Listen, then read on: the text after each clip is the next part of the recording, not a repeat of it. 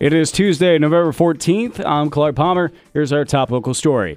The father of Blacksburg High School student Croney Monk III, who allegedly fatally shot his ex-girlfriend Serenity Hawley last week inside a parking garage near Virginia Tech, says his son struggled with depression prior to that incident.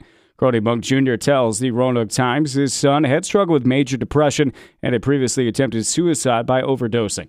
Monk Jr. says his son took pills when he discovered he was facing a felony charge after he had gotten into a fight at school. The parents of Serenity Hawley say their daughter had recently obtained a no-contact order through the school for Monk III. 12-time All-American swimmer Riley Gaines is scheduled to speak at Radford University tomorrow and encourage college students to defend their First Amendment rights, truth, and women. Gaines, who recently defended members of the Roanoke College women's swim team after they voiced opposition to a trans female joining their team, tells WFIR News this issue goes beyond the athletic arena. We have men identifying as women to get into prisons and domestic violence shelters and sororities. We're changing even the language that we use when we're referring to women. So it's kind of the broader picture of this war on women that we're seeing, particularly this war on women that's being done by the left and the media and academia and corporate America. Gaines, who gained notoriety after criticizing trans swimmer Leah Thomas last year, says she has heard from young female athletes who believe their concerns about trans athletes joining their teams are getting pushed aside by not only the NCAA, but their schools. They told us, you'll never get a job, you'll never get into grad school, you'll lose your friends. Remember, you signed a scholarship. You don't represent yourself, you represent your school, blah, blah, blah. The list goes on, telling us we would have blood on our hands if we spoke out about this. And what a terrible thing to say to, a 20-year-old girl who really just wants privacy and safety and equal opportunities in their sport. Gaines says she started the Riley Gaines Center at the Leadership Institute to fight the push to erase women and destroy women's sports.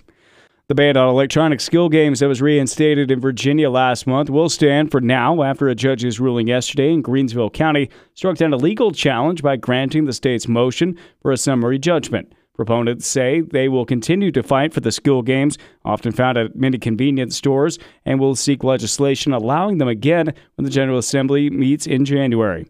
Blue Ridge Literacy will employ a new grant from the Roanoke Women's Foundation to help those at tutors in English as a second language to take the next step towards proficiency, education, and employment.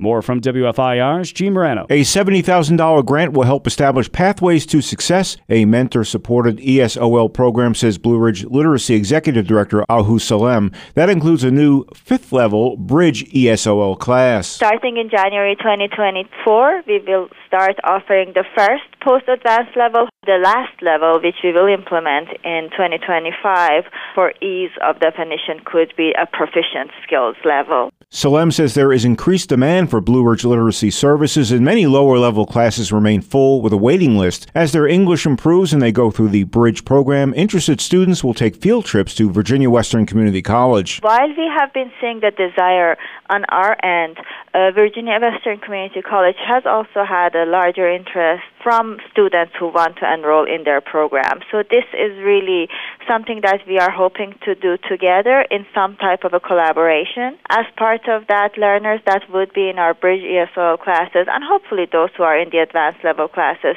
Salem says the nonprofit is always looking for volunteers that can tutor students one-on-one or teach English as a second language group classes. Gene Morano, WFIR News. That's the latest. Check back tomorrow for our next update. Clark Palmer, WFIR News.